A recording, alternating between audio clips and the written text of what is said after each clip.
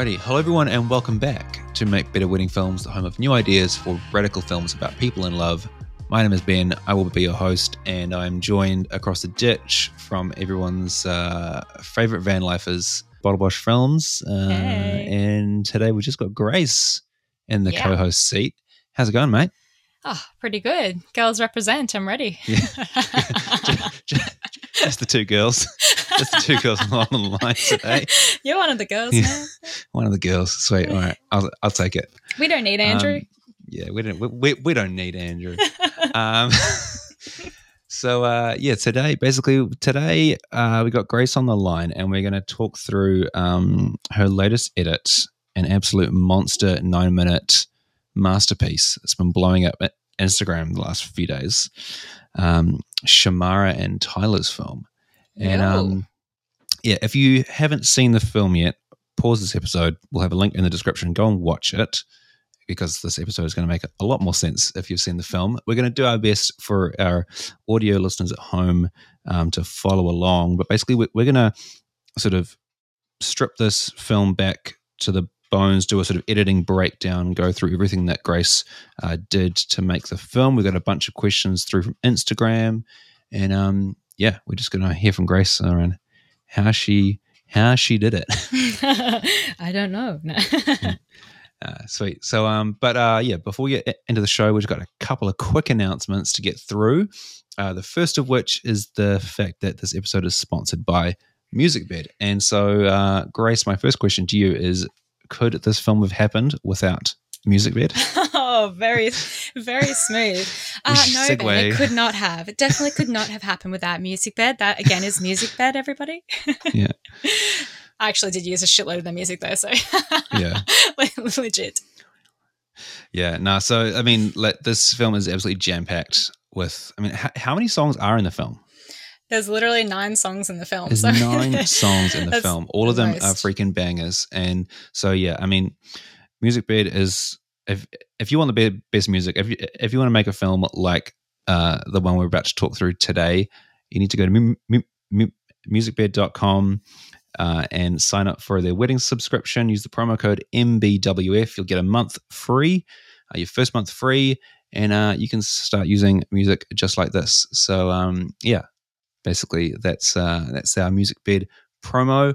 One more announcement before we get into the show is that if you guys want to support the show, obviously you can go on to MusicBed and use our promo code. But the other way you can support the show is via the Patreon. So Patreon is a platform that lets you directly support content creators that you love. If you go to patreon.com/MBWF, you can sign up for as little as $1.50 an episode. You can cancel anytime you like. And basically, patrons get some really awesome bonuses like a Q&A thread to ask our guests questions ahead of the episode and things like that. So, yeah, if you want to learn more about that, just go to patreon.com/MBWF. Alrighty, that's enough for the announcements. On with the show. Beautiful. And basically, I think let's start just with a bit of a background of this wedding. And because this was a US wedding that you guys didn't shoot, do you want to sort of give us a little rundown of, what this wedding was all about from your guys' standpoint? Yeah, so basically Shamara and Tyler just found us online after Shamara did like a very deep dive stalk of wedding videographers. Fun fact, she actually hated wedding videos before she saw us. That sounds so wanky when I say it out loud. Well, she did say, and she does say in the film that she hates or doesn't believe in soulmates. Yes, she's actually not super she's not cheesy romantic at all. Yeah. Which is why I love her.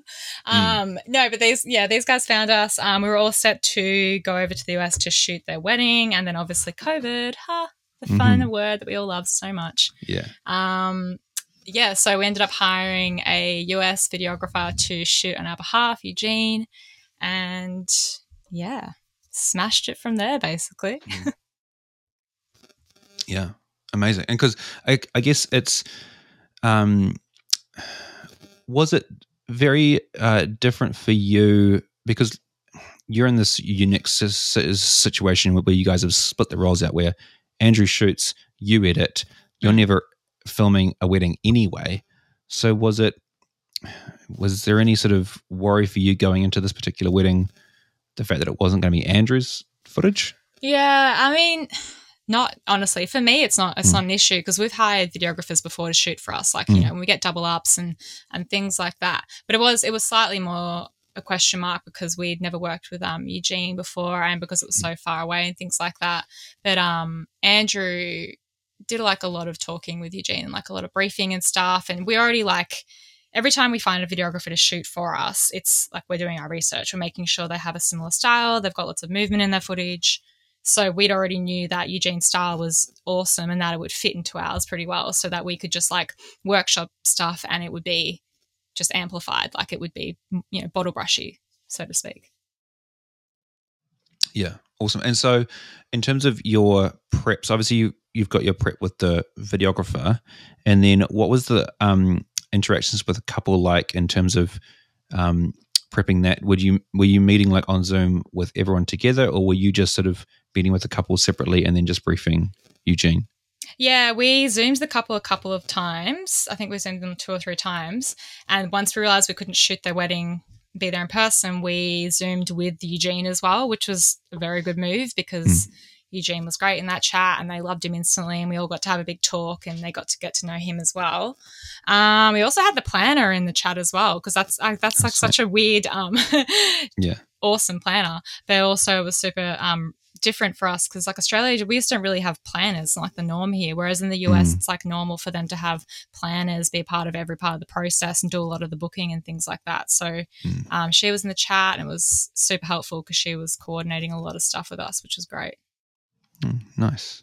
Yeah, cool. Good old Zoom. And yeah, good old Zoom. We're all familiar with that now. Oh yeah. And so how once you realized you weren't gonna make it, was there any change for you in terms of like just making sure that you had everything that you were going to need in terms of like knowing what kind of film was going to suit these guys? Like what are some of the things you do, whether it was different for this wedding or just how you work in general? How are you what's your interactions with a couple like before the wedding, you know, to make sure that when you're mucking around in the editing, coming up with all these ideas to make sure they're going to suit the couple? Yeah, that's a cool one because I actually think we did more pre-production for these guys than we ever have for anyone. And that might have been more so because we weren't actually going to be there. So we kind of had to. And because it's, you know, overseas, like it's not like we can talk in person with a videographer and things like that, you know, have that connection that you would with someone in Australia. But yeah, we did a lot more pre-production for them. Because, you know, we met them and we were like, okay, these guys are super fun out there. I mean, Shamara is a knockout. Like she models as well. So she's used to be in front of a camera, which I knew was going to make this like a really epic film and that we could push it with them a bit and do some more setup things and things like that. So that's what we talked to Eugene about, that kind of thing, like setting things up a bit more, which leans into his style anyway. So it was perfect. He loves directing. Yeah, I don't know. It's, you know, you can kind of tell when you meet a couple what their vibe is and what you'll need for the edit a little bit. Like we've started doing that more. Like these guys are a bit more cinematic. We're going to have to get on the gimbal more and do some kind of more grandiose shots and things like that. So, yeah, I don't know. Yeah. It was so much to it. Yeah, it's interesting because one of the things I noticed with this edit is there's heaps of the kind of posed photo shoot, you know, footage. Like there's heaps, there's bucket loads of it, heaps of it throughout the whole film. And so yeah, was that like a big part of like you knew you were going to want a lot of that ahead of time? Yeah. It just because if you have a chat with Shamara and Tyler straight away, you know, like you know they're going to be up for it, so it's easy to kind of know that they're going to be okay with that being so set up. Not everyone likes that. Not every couple wants to be as set up as probably they were, but they've hired photographers that lean into that style. Eugene leans into that style. So kind of it made sense and it was natural for them. I wouldn't do it with every couple. I wouldn't set up people to that degree, but it just depends on what your vibe is.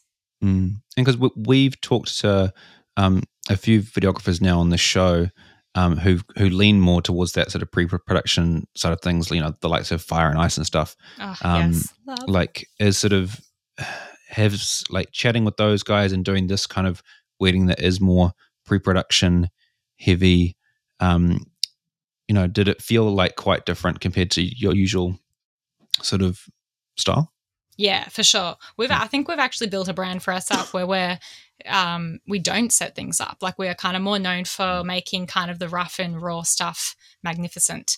And so this is like a different direction for us. And like Andrew's starting to, you know, I'm always like, you got to direct more. And he's starting to get more excited about directing and pre-planning shots. Like we've got a wedding coming up, this couple, James and Ryan, and theirs is going to be like they're obsessed with Disney and Beauty and the Beast. And their wedding is like bougie as ballroom.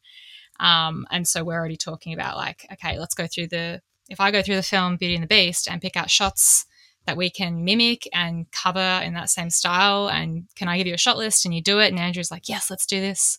Because that's when shit gets better, right? I mean, that's why Fire and Ice are so good. Their stuff blew me away. They set up so much, and I could, you know, they're a tier to themselves, I think. Yeah, absolutely. No, it had a vibe of like just something different compared to the rest of your films, and I think it probably came through from some of that. I think because Shamar is just that little model, element of I think I knew she was going to be excited about that stuff. Yeah, like you could tell that they were comfortable posing, they were comfortable being intimate together, they were comfortable in being in front of the camera, playing with the camera, and it just came through in the footage. There's just heaps of that sort of footage, which meant that you could put it through the whole film. So I guess let's just crack in and start to break down some of the actual sort of editing sides of things. First question is, how long did it take? That was one of the questions that came through on Instagram. Oh, Instagram. It took a long fucking time. I think it took about just under 3 weeks. It was a long edit. Yeah. For Wedding World, that is. Like, it's not a long edit for most people in not Wedding World. But it's the longest I've spent on an edit for a wedding to date. So that was, but it was refreshing because that was a totally different style for us. And a lot of it was, I just was excited to really push myself and do something completely different. So it didn't feel like 3 weeks. It felt like 5 days. Yeah. Nice. Cool. I like that feeling when you get stuck in and you're excited and time goes fast, so and that's great. Yes. Cool. Okay, so let's start at the beginning. How do you start an edit in terms of like file structure, project management? How are you setting yourself up at the beginning? And was there anything different with this one? No, nothing was different. It's the same thing I do every single time. I'm like pretty robot about how I do it at this stage. In the setup, when it comes to like the creativity, it's not robot, but the file management, I love. I'm anal as fuck about it. I mean, what do you want to know? Like, well, it's just like, I don't know. Everyone has their way of doing it and stuff. But how do you approach the start of the editing process in terms of like, do you start just jumping straight into searching through footage and getting like footage selects? Do you start multicaming? Do you transcode footage first? Like, what's the sort of stuff that you just go in and it's just like tick tick tick, do this, but before you start sort of having fun with the edit? Okay, all the nitty gritty. All the nitty gritty boring shit you've got to do first. That makes things faster in the long run. Yes, but when you perfect that stuff, that's when your job's easier and everything, and your creativity is better. So like everyone's, it stresses me out when I go into like people's projects and it's just like stuff isn't filed and it's not in folders and it's everywhere. I'm like, how can you work like this? Like you can't find anything. Yeah,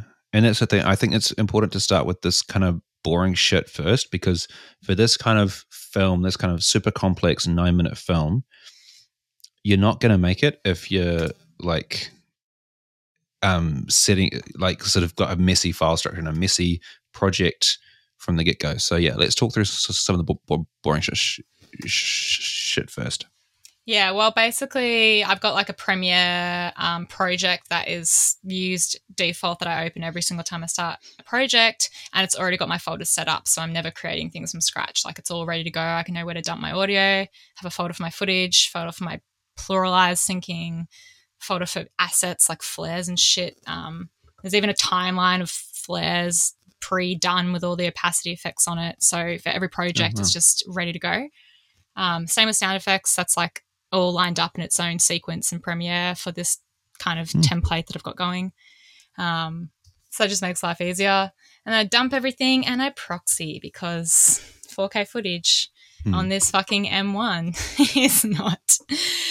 does not play back well. So I've got to proxy everything now. Yeah. But after that, it's, it's just filing. It's just all that systematic stuff. And then I just basically straight up start with speech selects and go from there. Cool. So speech selects, do you like multicam or anything first? No, I don't actually multicam. I sync all my footage once I've proxied it, I sync it in Pluralize, and then I don't know why, I've just never really liked multicamming. I've done it before, it's not part of my workflow. Yeah. Yeah. Interesting. I just straight cut everything. I'm pretty manual. I think I do. Yeah. Because I do it out of habit, but I find for the highlight film, I barely actually use it.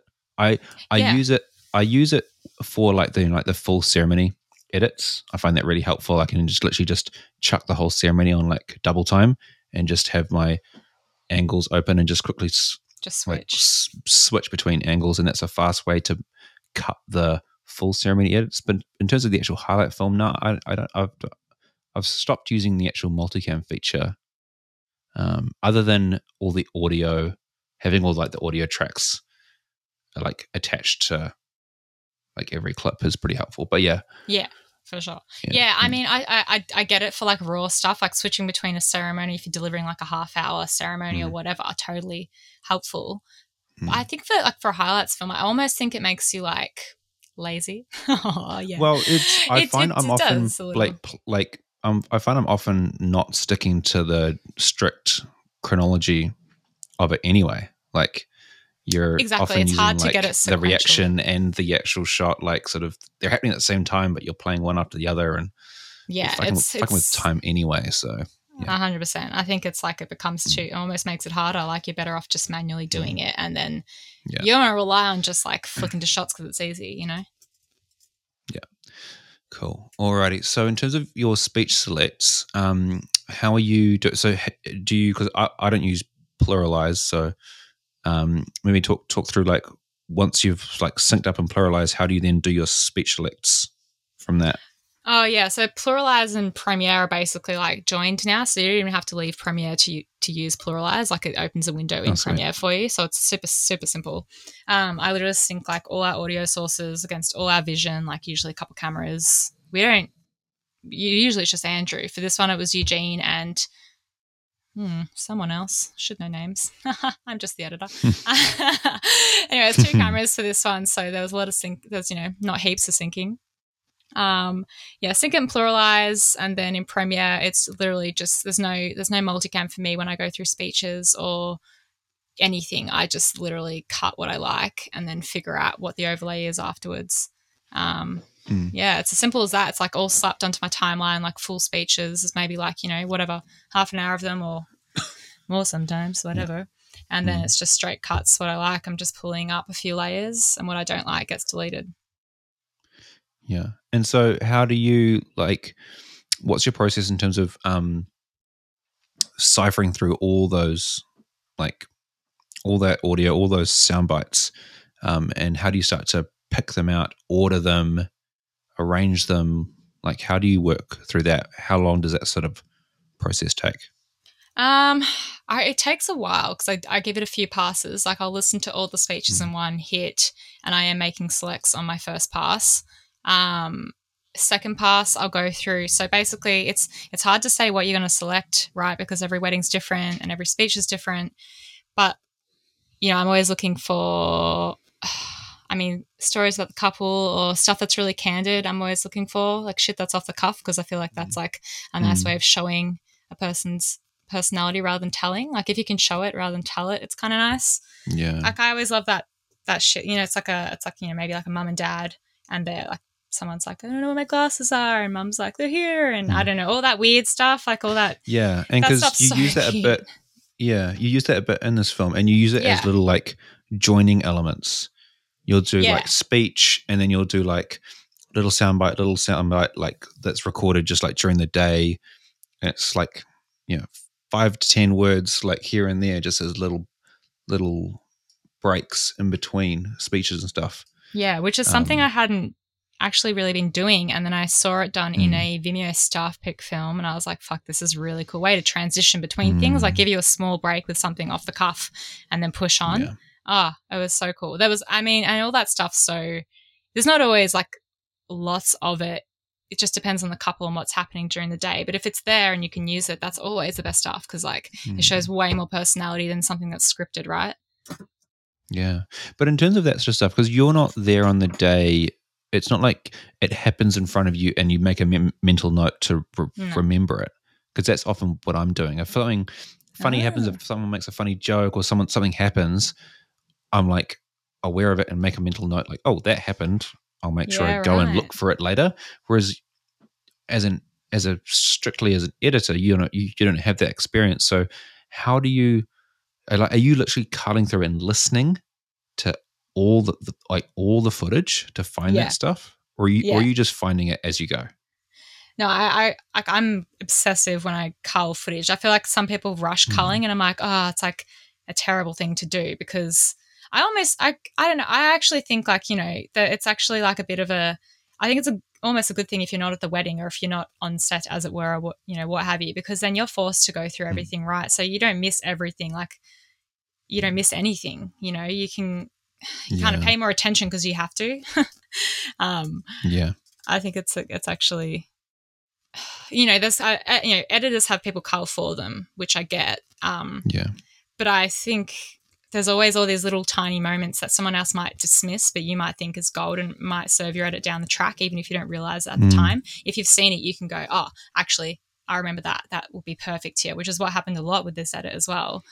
Stuff I didn't even select, I was like, actually, that would be good. So if someone else had to color that for you, you wouldn't really know about it. So it kind of pays to put that extra time in. Which you might not have to. If you're filming the wedding, you might have an understanding of what's going on, right? But I know Andrew comes back from a wedding and forgets things. Like he's like, I don't even remember that. And I'm like, yeah, fuck, man. A lot happens. Yeah, especially with the sort of weddings that you shoot and then you've got heaps of backlogs, so you don't end up touching the edit for weeks after the wedding. You do kind of forget exactly what happens on the day. And like it's documentary, so you have to comb through it. Like if you're doing, narrative TV show or something, like there's 100 takes the same line and you know what's coming. It's scripted, but this is like unscripted, so you can't dismiss anything. Like everything's on the table for everything's up for grabs. So the smallest moment might have the funniest one-liner. That's just you could just throw away. yeah, amazing. And so, how do you start to like wrangle all this shit? So you've got all these sound bites, you've got like speeches, you got vows and ceremony, you got like all these little bitty sound bites that you've sort of picked out throughout the day. How are you starting to like group them together? Like, are you sort of trying to like theme stuff? Are you just like moving stuff around and seeing what works just like on the fly with your gut? Like, how are you sort of starting to like collate different sections and sort of combine different bits of audio? Definitely, I love to theme stuff, and it's literally just straight up like I'll be creating sequences. Like I'm looking at my little project right now. My selects folder has like 10 different things in it. I've got like details sequence, a getting ready sequence, ceremony sequence, which is very normal for me, like, photo sequence, reception sequence, speeches, blah, blah, blah. But for this one, I created extras because I kind of had an idea of what tone I wanted to set. So this one has a sequence called barrel/fire shots, like when they're eyeballing the camera and it's like they just look fucking hot. So every shot where I just literally, that's how basic it is. I saw shots of them. I'm like, this is fucking hot. That goes in the barrel fire shot sequence. I've got a quirky moments sequence, which is them doing just weird stuff. And then I've got quirky moments for random audio grabs. So every candid audio grab is getting dumped straight away into, like, as I'm culling. If I find one on my main timeline, you know, in the reception footage, it's getting dumped. It's getting doubled up, basically. So it's staying in the reception, but then it's also getting dumped into this random audio grabs sequence. So at the end, I've essentially got this, like, I've got like 50 shots in here of random audio grabs, and I can listen through at the end and go, okay, what can play off a speech in the film? What can play off a lyric in the film? You know, I think there's a part where it's like the lyrics go 40 love, and then I've got a thing of her going, that's what she said. Which doesn't even make sense, but it's kind of funny. But that's, you know, I can go, okay, what goes with that? Yeah, no, absolutely. That's what because when I heard that too, I was like, that works. But at the same time, I was like, it doesn't. Does that make sense? It's random and kind of funny. Have I missed the reference? Yeah, I don't know what the reference was, but I was like, it just kind of works somehow. It just works. It works. Yeah, I was working overtime to put in candid stuff. Like, I don't usually put in that much, so this one was like, anywhere where it could go, it can go. No, cool. Alrighty. There was one thing I saw on your stories as you were making the film, or like after you made it, you posted something about the different skeletons, and someone picked it out on the questions on Instagram too, how you sort of, I guess, made different like versions of the film. Do you want to talk through that idea of like making different skeletons and how they're different, how you, like, I guess, that part of your creative process? Yeah. I just think it's habit for me from like non-wedding work days. Like, I used to work at an ad agency, not even for that long, but it definitely stuck. But it's basically just a habit of like, so my idea of like, I think people start calling it a skeleton, but I don't even think that's the actual word, just what I made up. But anyway, it's just basically a skeleton to me is just the speeches against the audio, and that's it, nothing else. So it's like the bare bones of your narrative without any B-roll or vision over it. But yeah, so basically I felt the benefit of like duplicating your skeletons. Like, I'm looking at it now, I've got like 12 versions of my narrative or skeleton for this project, which is alarmingly large. Usually there's about 5 or 6, right? But this one had a lot. But it's basically so that I can be creative without worrying about losing any of my work. So every time I change something, it gets duplicated into a new sequence. So that if I like something, if I go, actually, this is shit, I want to go back 3 versions, I can. And it's literally as simple as that. But that's more of a client. That's more of a thing outside of weddings. Like, you know, if you got a client and you send them like WIP, work in progress 5, every fucking time they come back, they're like, actually, I would like WIP 3 with a mixture of WIP 1 and a bit of 5. And you're like, if you don't have that in your edit, if you haven't meticulously filed things, you're fucked. So it's always good to duplicate your work. Oh yeah, every time, anytime a client, whether it's wedding or anything, asks for changes, you duplicate your project before you change it, because they're like at least 20 to 30% of the time they'll say, actually, you know what, you were right. Let's go back to how it was. And you're like, 100%. I can't just go back to how it was now. Yeah, and that's your fault, not theirs. So that's when you get fucked up. But as well, like this project, for weddings, usually when I make a change, I'm pretty confident because I'm like, oh yes, I'm excited, this would be better, and I don't have to backpedal. But for this one, Shmara and Tyler's, I backpedaled a fuckload because the skeleton was so in depth, and I would try different things. Basically, it's like, you can go through your whole thing and then you can look at it and go, how can I make it better? And keep stripping it and replacing things, replacing speeches, going that extra little mile. Sometimes it's shit, so you have to go back.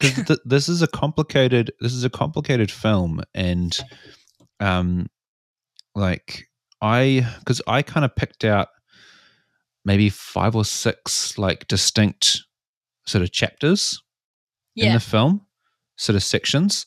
And like they're sort of combined and melded and done in a way that, like, I don't know how they would go in different order. Like they probably like could. There's no like strict chronology or anything going on that sort of dictates that they have to be in this sort of order.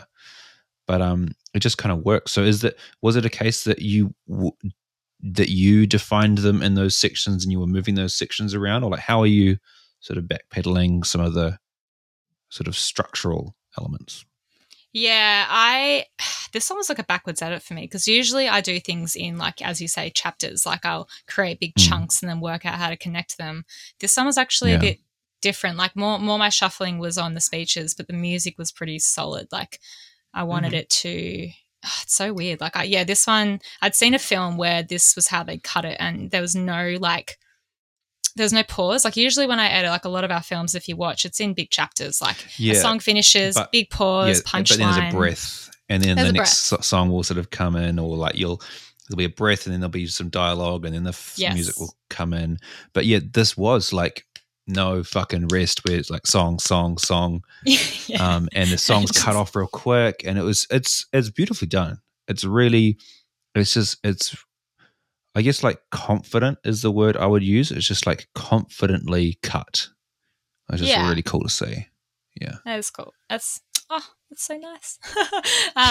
No, this one was really fun because I felt like I hit a point last year where I didn't feel like I was learning anymore, and I was a bit pessimistic. I was like, I feel like I've hit like my little, that I've plateaued. Like I can't learn anything else about editing for this genre.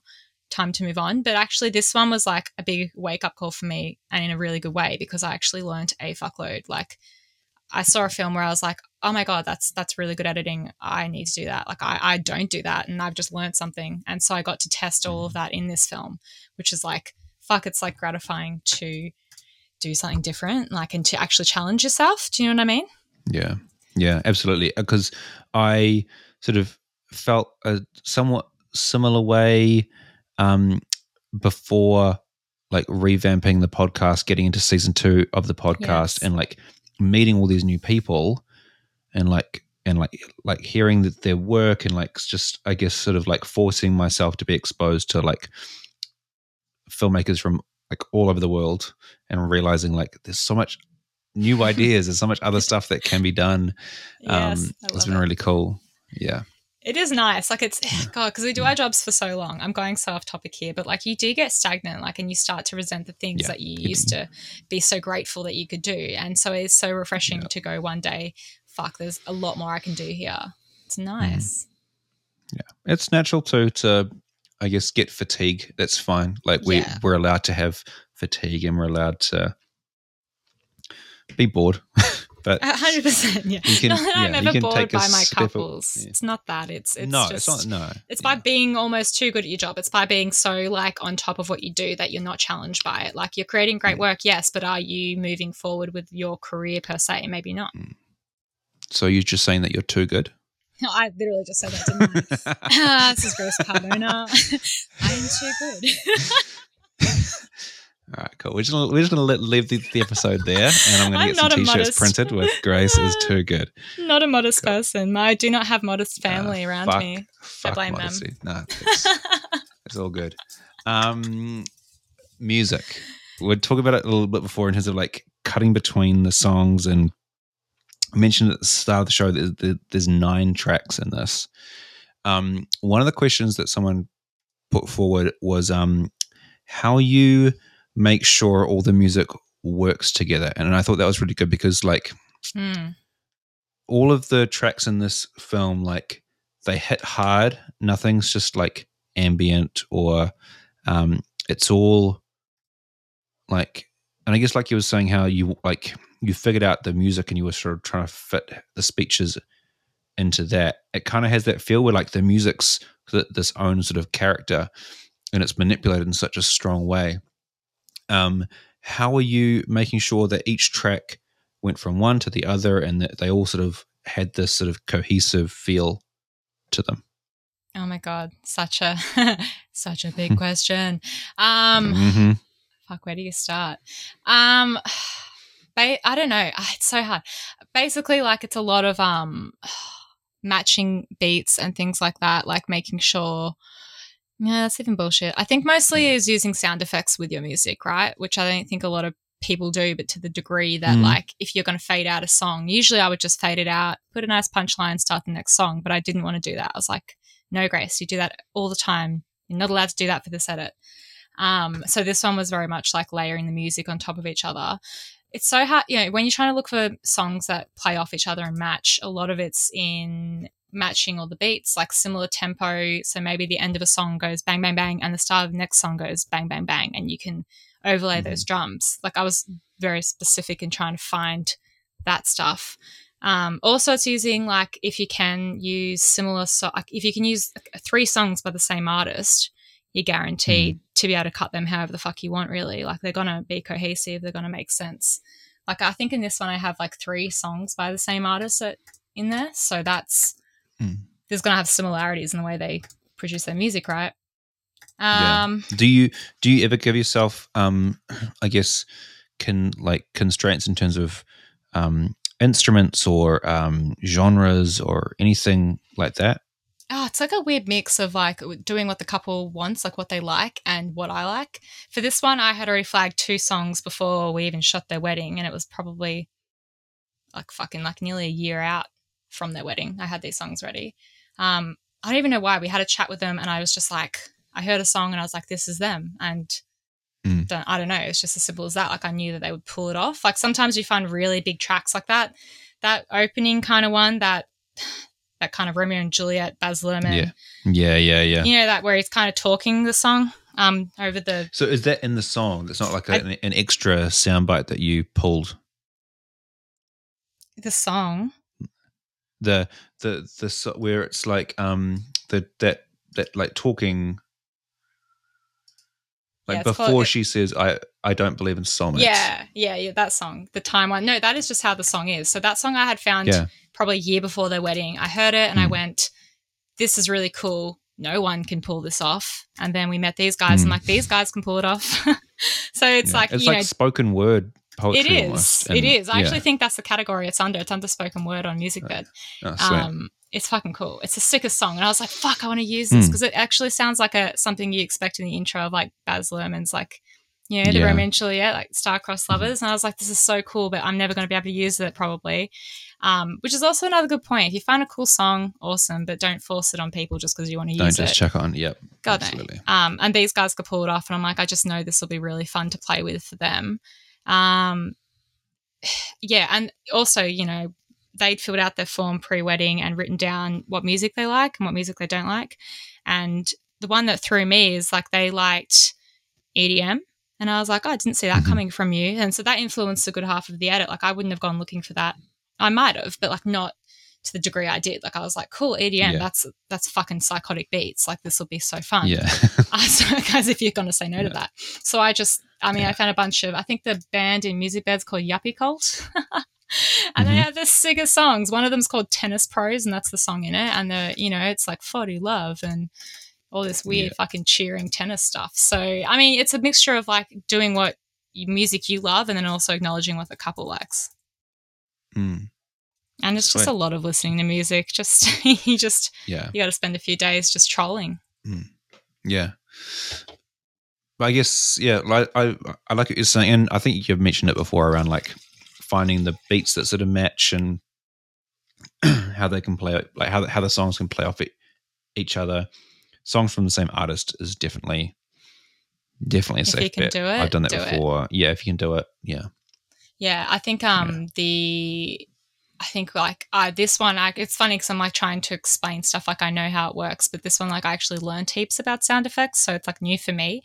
But I got really heavy on sound effects as a way to transition music, which I'd never really thought of before. I've used them to like amplify a part of a song, but not to transition songs. So I went on a big troll to find big like whooshes and, you know, weird glitches and noises that I could use to actually cut between music.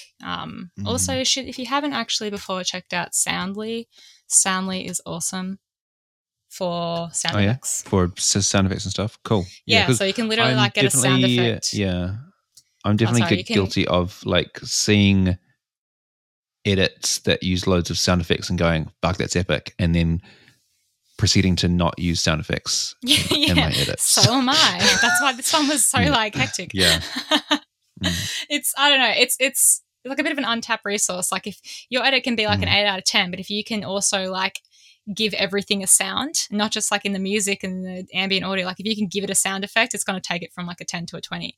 So it's, that was what this one was for me. And I'd actually found songs, like a song I'd use on MusicBed had like this weird building, like a kind of weird build. Sorry, that sounded fucked. It sounded like a fly. I can't mimic music.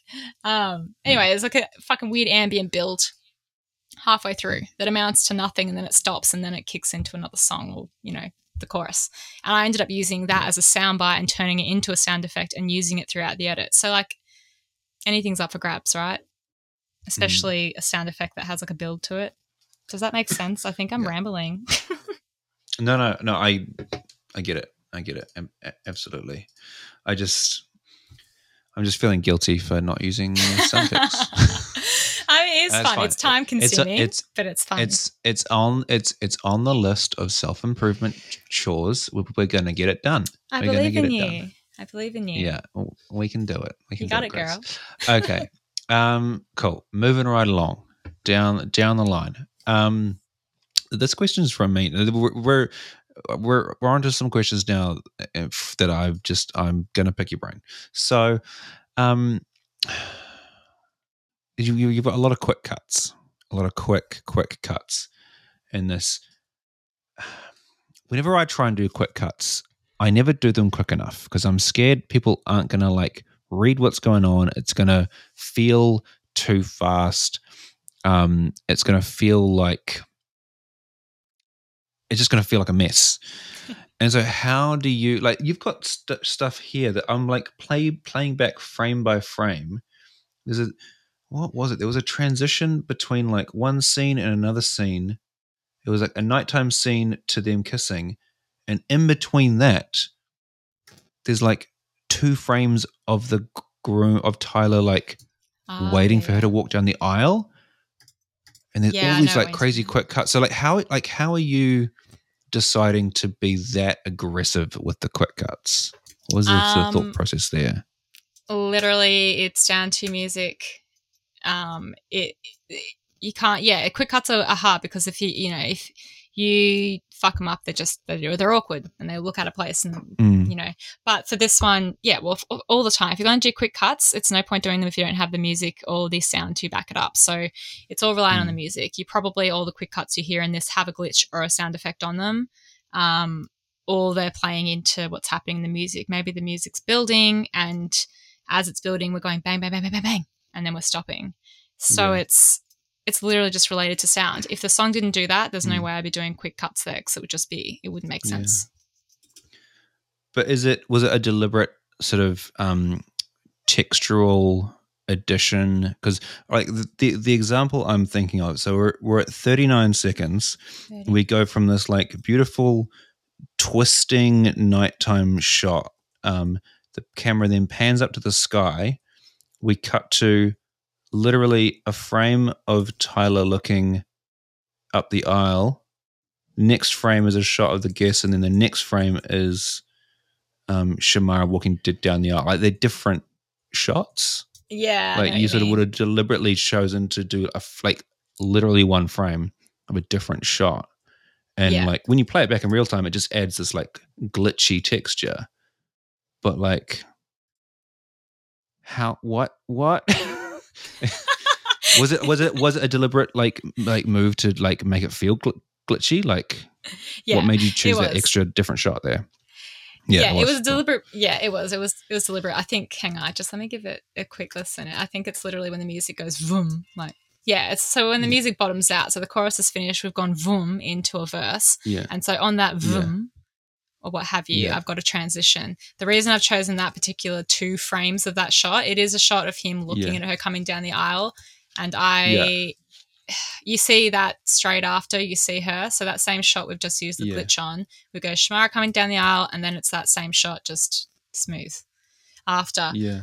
Part of it's just like because it makes life easier and continuity wise, it's got the same coloring, exposure, and everything like that. If you can steal a transition from the same scene that you're transitioning into, that's what you want to do, because it just bleeds together better.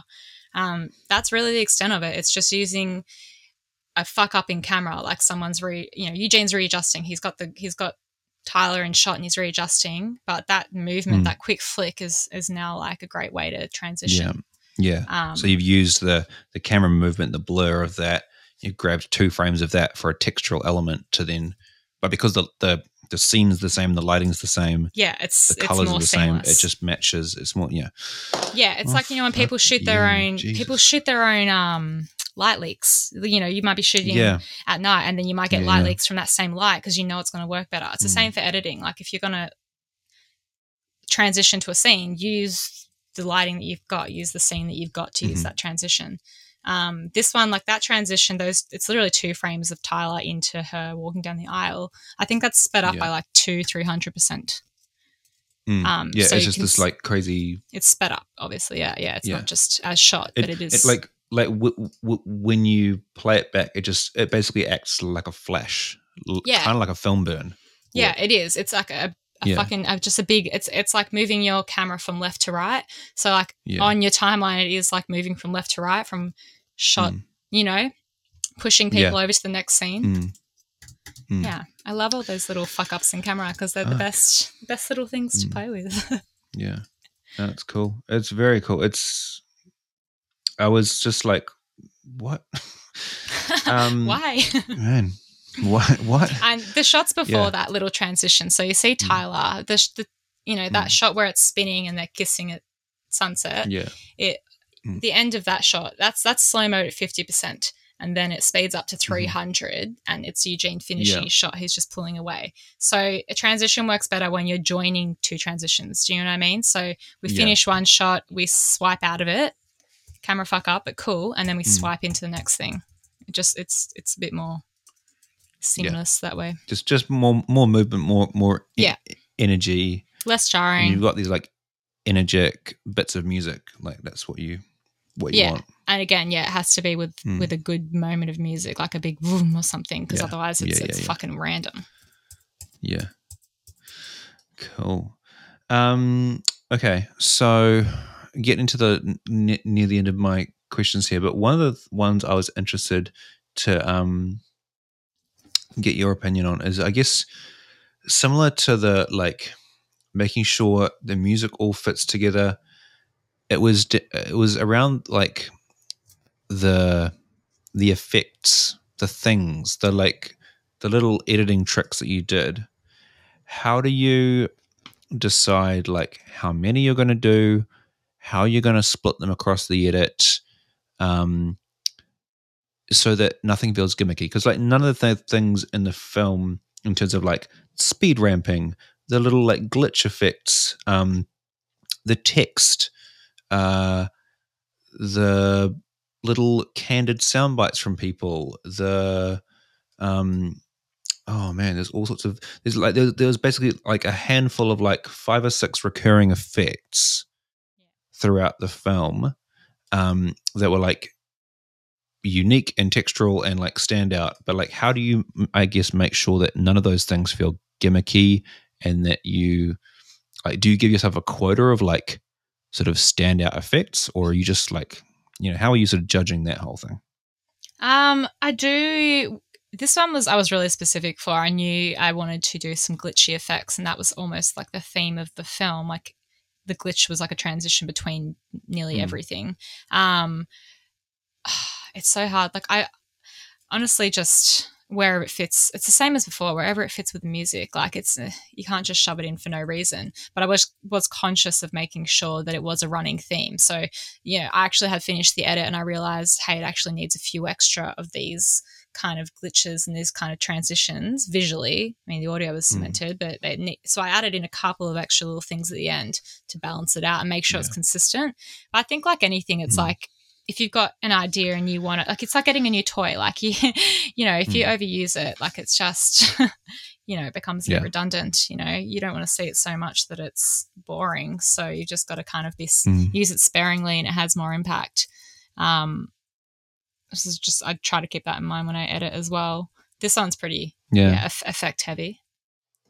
Yeah, it's effect heavy, but it's like it's restrained in terms of the like types of effects. You use the same type of stuff again and again to the point where it feels like a theme for the film rather than just a random like for example, you've got like match cuts throughout. You've done a lot of different sorts of match cuts, which just feel like a theme throughout the film. Like I remember doing like a match cut in one of my other films, but that was the only time it happened. I didn't like keep doing it, and I'm Yeah. definitely guilty of that. Where like I'll do an effect, but I'll like do it once and not like give myself sort of a suite of effects and like scatter them throughout the film to make it, I guess, a cohesive like feel. Yeah. Because like the film you posted before this one has got like alien memes and like text to Yeah. speech like effect, like, but none of that stuff's in this film. That's like unique to, yeah. The couple, Are yeah. you sort of deliberately like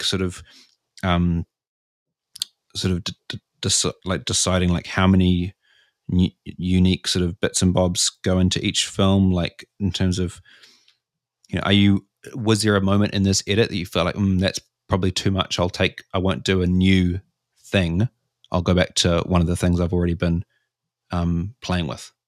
Yeah. Oh, there was for sound effects. I had way too many sound effects in at one stage, and I'm like, Grace, chill. You need to start repeating some rather than putting in all this shit. Mm-hmm. So that's good. But then I always feel like it's better to put more in because it's easier to strip things back than add to it. You can easily take things out, I think. God, I don't know.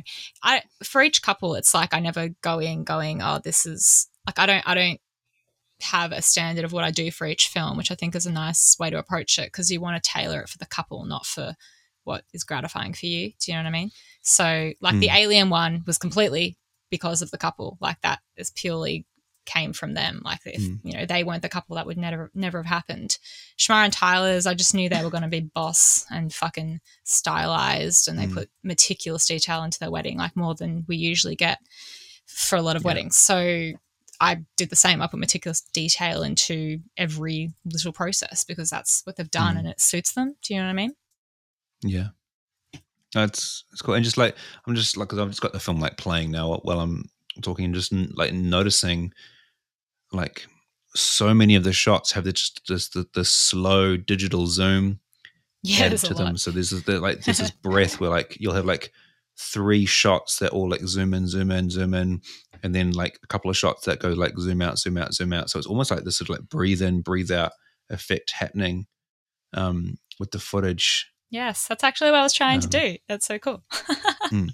Yeah, no, it works and stuff, and then you have a break from it, and then there's shots that don't have the zoom in, zoom out because that would get tedious if you just for every single shot. I had to strip myself back on the zooms because I got a little zoom happy. I actually picked that up from our podcast with Fire and Ice. I'm like, thanks guys. Yeah. That was them saying, put your 4K footage in your 1920 by 1080 timeline, and then you could do whatever the fuck you want with it. And I was like, yes, queen. Like, who cares about exporting in 4K? When you that how you got some of the match cuts? Because like some of those match cuts are fucking on point. Yeah, it's dead set from that. Like you got 4K, you can zoom, you can shift something from literally from the left of the side screen to the right side. Like there is fair game. Like as long as they're positioned relatively similar, it doesn't matter where the fuck they are in the frame because you can just make them be where you want to be. So that was a nice discovery. Thanks, Christian. Now I'm doing it like way more because I'm like, that just opens up so much more creativity. I love it. I love a little hack. Yeah. Well, that's the name of the game, right? Finding those little tools for the toolkit. Yes. Also, sidebar, there is a Hungarian rock song in this edit, and I just wanted to say that because I thought it was hilarious and amazing. Sweet. Fuck yeah. Love it. Just brought me joy. It was actually the first time I've actually paid for a song to that degree, and I was like, fuck yeah, the song's great. It needs to happen. I'm going to pay through the nose for it. Yeah. Did that come from the couple, or just you found it? And no, I just found it. I saw it in another film, some Vimeo staff pick, and I was like, fuck, this song is amazing. I need to use it. Licensed it. Probably the only not music bed song, but that's probably, it was just, I don't know. And the couple loved, it was an instrumental track, and the couple said they loved instrumentals, like really cinematic stuff. So nice. yes, fun. Sweet. Anyway, music buff. I get so excited. I'm like, oh my God, did you hear this song? Yeah. Everyone needs to hear this Sweet. song. Yeah. Love it. Rant over. Cool. All right. Well, last question from me, and it's similar to the last one, but it's, I guess, more holistically about the film. I guess in terms of like the B-roll footage, and you've got the fact that you've got these different sort of chapters, and there's definite, because this is something I often struggle with when I come to editing, is there's like when you've got the speeches and the dialogue, and you obviously have certain footage that relates to that, and you want to like show different parts of the day, and not just like randomly scatter all the footage across the whole film. Yeah. How are you like portioning out footage and deciding what sort of types of footage are going to be just in their own little section? For example, like there's a section with just like the getting ready footage, and that's the only time it appears, and there's a section with just the footage of her singing and playing the keyboard, and that doesn't appear any other time. And there's footage of like the bridal party hanging out in a big semicircle and like laughing, and that doesn't appear any other time. So like, how are you sort of picking out like sections of the day and going, that's like all the good footage of that is going to just be in this little section, and then how you sort of figuring out like what sort of footage is going to be that, and then what sort of footage is going to be scattered across the whole film. Obviously there's things like like the portrait sessions and all that sort of like banger, down the barrel footage is going to go, it's going to go across the whole film. But yeah, how are you sort of distinguishing that? Because that's something that I definitely sort of try, and what I struggle with, having a really clear idea as to like my decisions as to like what footage gets sectioned out and what sorts of footage gets spread across the whole film.